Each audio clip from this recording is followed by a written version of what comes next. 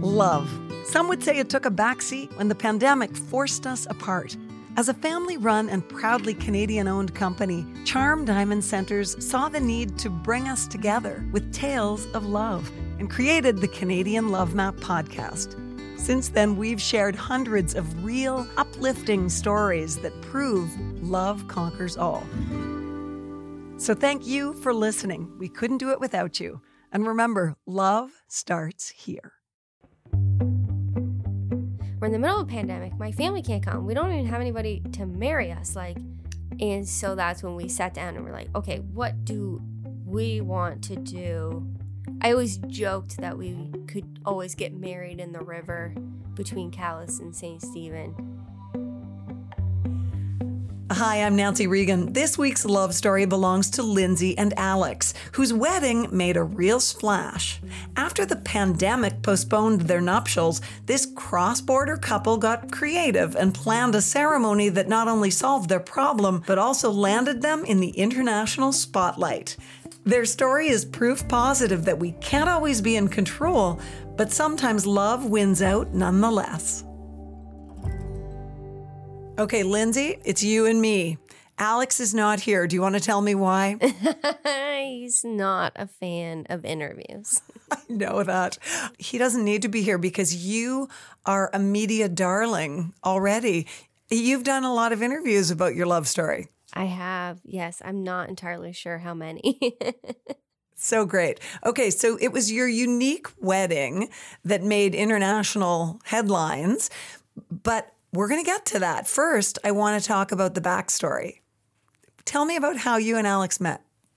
So Alex and I met about 6 or 7 years ago. I had moved to Nova Scotia 10 years ago to go to Acadia University, and then I moved to Halifax to do my master's at Dow. And I was living in a one-bedroom studio apartment that was literally... We weren't allowed on the balcony. It was so unsafe. It was awful. And so I had this friend who was living in a bigger house with 4 other boys. And one of those boys was moving out. And I was like, please let me move in. But they knew somebody else who wanted the room. And I was like, no, I need somewhere to live. This place is awful. And so I begged him literally, and he let me have the room over the other guy. And it turns out that Alex used to live in that house and had moved out. So I essentially moved in with his 4 best friends. Alex's first impression of me, because I like to tell stories, is he leaned over to his friend Matt and told him that I was a pathological liar. So that was our first meeting. Good first impression. Yeah, so it was only uphill from there, really. Well, that was clear, though, that he was flirting with you. I guess so. He had another girlfriend at the time when we met. So we were friends for almost a year before we actually started dating. So okay, so you had an interesting initial meeting. Where did it go from there?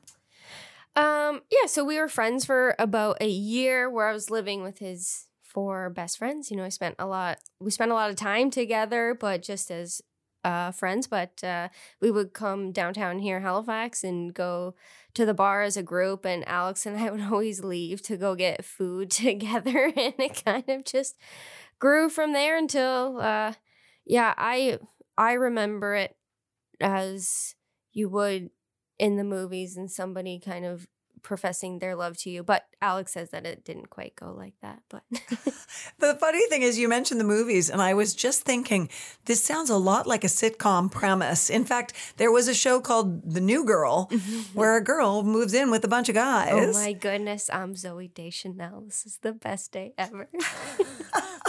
That's a compliment, right? It is. She's fabulous, full of personality, and she was the glue that held the apartment together. Was that the case for you? Oh, you'd have to ask them, I guess. But we've definitely formed a great friendship and still continue. We're still the same group of friends, just living separately and more adult-like. How would you describe your relationship? I would describe our relationship as Alex is very much, let's think about things before we do them. And I'm more of the, no, let's do it and think about it later. And which balances out quite nicely. We both, because we were friends before we started dating, we're very much just like friends now in our relationship, and just a lot of joking and laughing and hanging out and having fun, I guess. Yeah, it's great when there's a foundation like that. Mm-hmm. Is that how it feels? Yeah, it was nice because I think often when you start dating somebody, it's like this period where you're trying to impress them almost. And we didn't really have that because we were just friends. So we were always just ourselves. Okay, so of course we're leading our way up to the engagement. And in order for there to be an engagement, there's got to be a proposal. Yes. Who popped the question? Oh, yes. Well, nobody actually.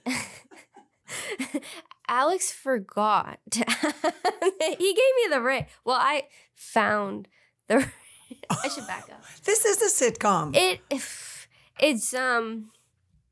It's funny because like all of this story was told during our wedding ceremony. The officiant told the whole story, but in order to build the ceremony, what he does is he asks us both these questions and we answer them from our own perspectives.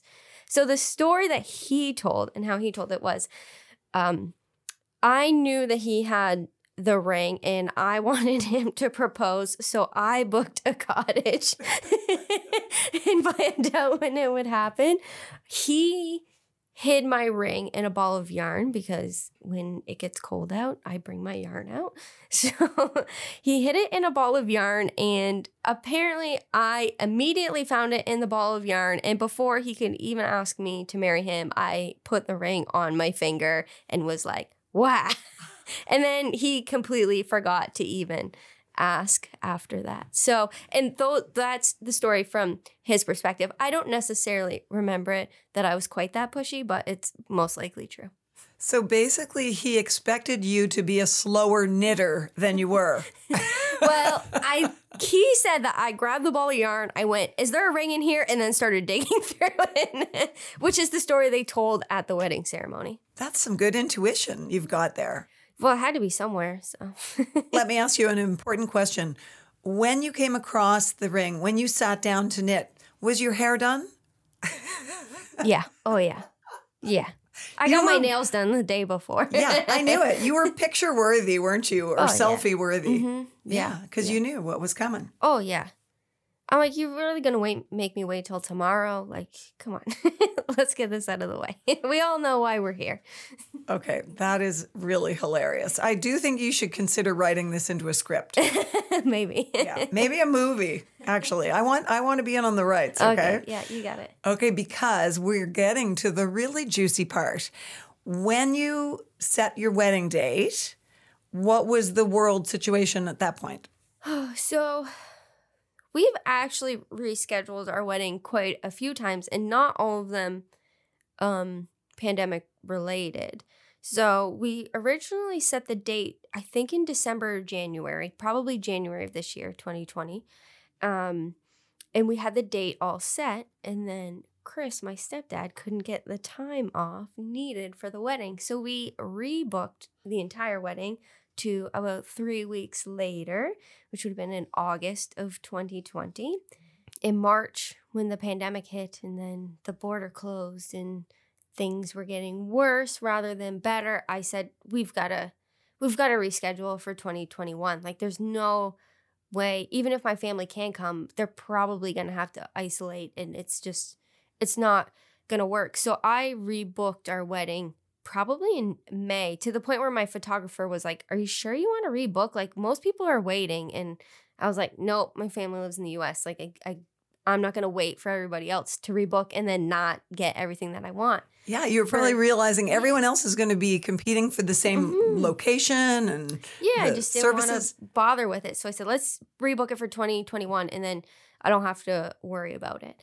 And about a month after that date, my officiant for the 2021 wedding called and canceled. She said she can't do it. And I'm like, Alex, like, we're in the middle of a pandemic. My family can't come. We don't even have anybody to marry us. Like, and so that's when we sat down and we're like, okay, what do we want to do I always joked that we could always get married in the river between Calais and St. Stephen as like a joke. Because you grew up in Calais. Yes. On the Maine side. Mm-hmm. Yeah. So I grew up in Calais from the age of 9 till I was 18 and moved here to Nova Scotia. And even where we live in Maine, like in Calais, it's so close to the border, our house, where my parents are, that like if you stand on the front porch and you like poke your head sideways, you can see New Brunswick. Like it's not far. It's close enough that Mom and I cross the border every day. Mom went to work on the Canadian side, and I went to school on the Canadian side. So for 9 years, I crossed the border each way every day, 5 days a week. You were a cross-border kid. Yes, exactly. Okay, so you mentioned your mom. I think this might be a good time to bring her in through Zoom, and she's on her computer in Calais, Maine right now. I am. All right, and I understand you have Chris with you. I do. Why don't you tell us now, why don't we pick up the story from your perspective? Tell me from your end where the story went from there. So I was at work and Lindsay FaceTimed me by accident. She said, I'm just thinking that maybe we could have a border wedding. I don't know if you and Chris can get on a boat with some family members and come as close as you can to the Canadian side, and we can get married like on the shore. She was thinking further down the river at the time. I mean, of course, I thought it was a great idea. A bit disappointed that at the time we didn't think that we could actually be there. That night I came home and I said to Chris, I said, Lindsay called. This is what she said. She wants to get married further down the river, but let's go downtown and just stand on the wharf. It's literally less than a mile from our house, and stand on the wharf in Calais and look over to St. Stephen and just see how far apart it is. So we did that and realized that if the tide was a bit higher, that even if we were in a boat, we would be able to actually see up onto the wharf. Came back that night or the next day and went on the computer to see exactly where the borderline was, checked to see what the rules were with regards to crossing over that line in a boat. Because we didn't want anybody to get in trouble. You don't need to be arrested on your wedding day. So, although it would have made an interesting story. Oh, sure. And then we went back to Lindsay immediately after that and said, you know what, we think this could work right in Calais and St. Stephen. The family could come to the wharf on the Calais side. You get married at the wharf on the St. Stephen side. We have lots of friends that have boats, including my father-in-law. So we could just go out on the boat and we could be like literally 10, 20 feet from the wharf and actually see you get married. And then the other part was I needed someone to marry them. And I just went on Google and typed in officiants in St. Stephen. A gentleman named Mark came up. He has a website called Unboring Wedding. Well, that certainly fits the bill. Yes. Lindsay came back and said, this guy is awesome. And he truly was. It was awesome. He truly did a fantastic job. Well, speaking of doing a fantastic job, I think I'm going to get calls after this podcast airs because people are going to want you to plan their weddings. You're going to be a famous wedding planner, Lindsay. Am I wrong? It sounds like she did an amazing job. Yeah, I mean, the only thing I was worried about was making sure I could get my dress on time. So I talked to them Tuesday night, and Wednesday morning I called because my dress was in, but it needed to be altered. And I said, how quickly can I get my dress altered? I decided I'm going to get married. And they said, well, how soon? And I said, Thanksgiving. And he said, oh, yeah, we were just worried you meant this weekend, but that's fine. And so, once I had the dress, that was, I thought we can make anything else work as long as I can get my dress on time. So. And did it feel like your mom took care of most of the rest of the details? Yeah, well, like a lot of the big ones, yeah, she would just call every day and be like, I've got this person and I've got that and figured this out. And so shall we jump to the day? Well, I'll jump to the night before at the rehearsal. All right. So we all met down the wharf in St. Stephen where we were to get married, and we did the rehearsal. And we were kind of worried because it was pretty windy. I mean, you're on a river. So windy is not the best for live streaming or microphones or anything of that matter. And then also because we needed to be married at high tide in order for the boat to be able to see us. At that time, the sun was like directly in my eyes. So I'm like, Alex, you got to hold your head right here and you can't move or else I won't be able to see. So during the rehearsal, I just kept like pushing his head over. So I was like, I don't know. It's like, it's kind of cold. It's kind of windy. And the sun's in my eyes, like, but whatever, we're gonna do it and it's gonna work out. So can I say this though? It's kind of interesting to me as a former actor. They always say that a bad dress rehearsal is a great sign because it means you're going to have a great opening. Okay, well, if you have a kick-ass dress rehearsal, it can be trouble. Yeah. Well, I mean, it was still fun, but we were like, there's obviously some logistical barriers that we're not going to be able to overcome here because, you know, weather being one of them. The next day, Alex and I got up and we were both pretty calm. We took our dogs for a walk and then Alex went on his way to his parents' Airbnb and I stayed at ours to get ready. And I left the decorating of the wharf up to Alex, which he's told me was a mistake, but it all worked out well. It turns out when you walk down the aisle, you actually don't care about any of the decorations that I had spent so much time thinking about.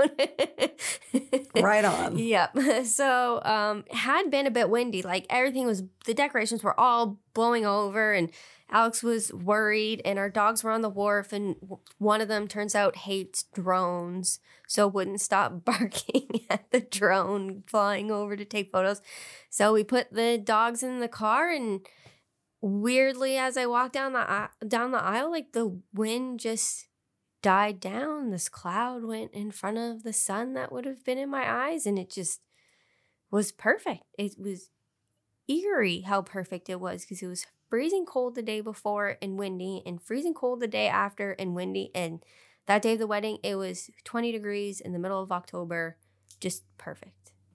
That is awesome. And as you were walking down the aisle, could you see your family and friends in boats in the river? Yeah, so there was one boat and it was just off to the side. And so like as I'm walking down the aisle, I'm looking down at the boat and they're all there waving. And then I could see the people over on the U.S. side and then the family and Alex, you know, up on the wharf. So, yeah, it was really cool because I hadn't seen them in quite a long time and don't know when I'll see them again either. So, it was really, really great. And my aunt and uncle had air horns on the boat, which provided a lot of great entertainment during the ceremony. It seems to me that this is not just a love story in terms of your relationship and wedding with Alex, but it's also a family love story because family must mean an awful lot for you in order to have gone to these lengths to have this kind of a wedding. Yeah, I don't think anybody imagines getting married without their family until this year. Like, it doesn't really pop into your mind as an option necessarily unless you're eloping. No, it's really, I think it's a beautiful way to show family that, you know, you wanted them to be part of your day. Mm-hmm. They also did a lot. It wasn't just kind of show up. Like, they had to clean the lobster boat, which I noticed was sparkling white compared to how I remembered it. So there was some work that went into it on their end as well.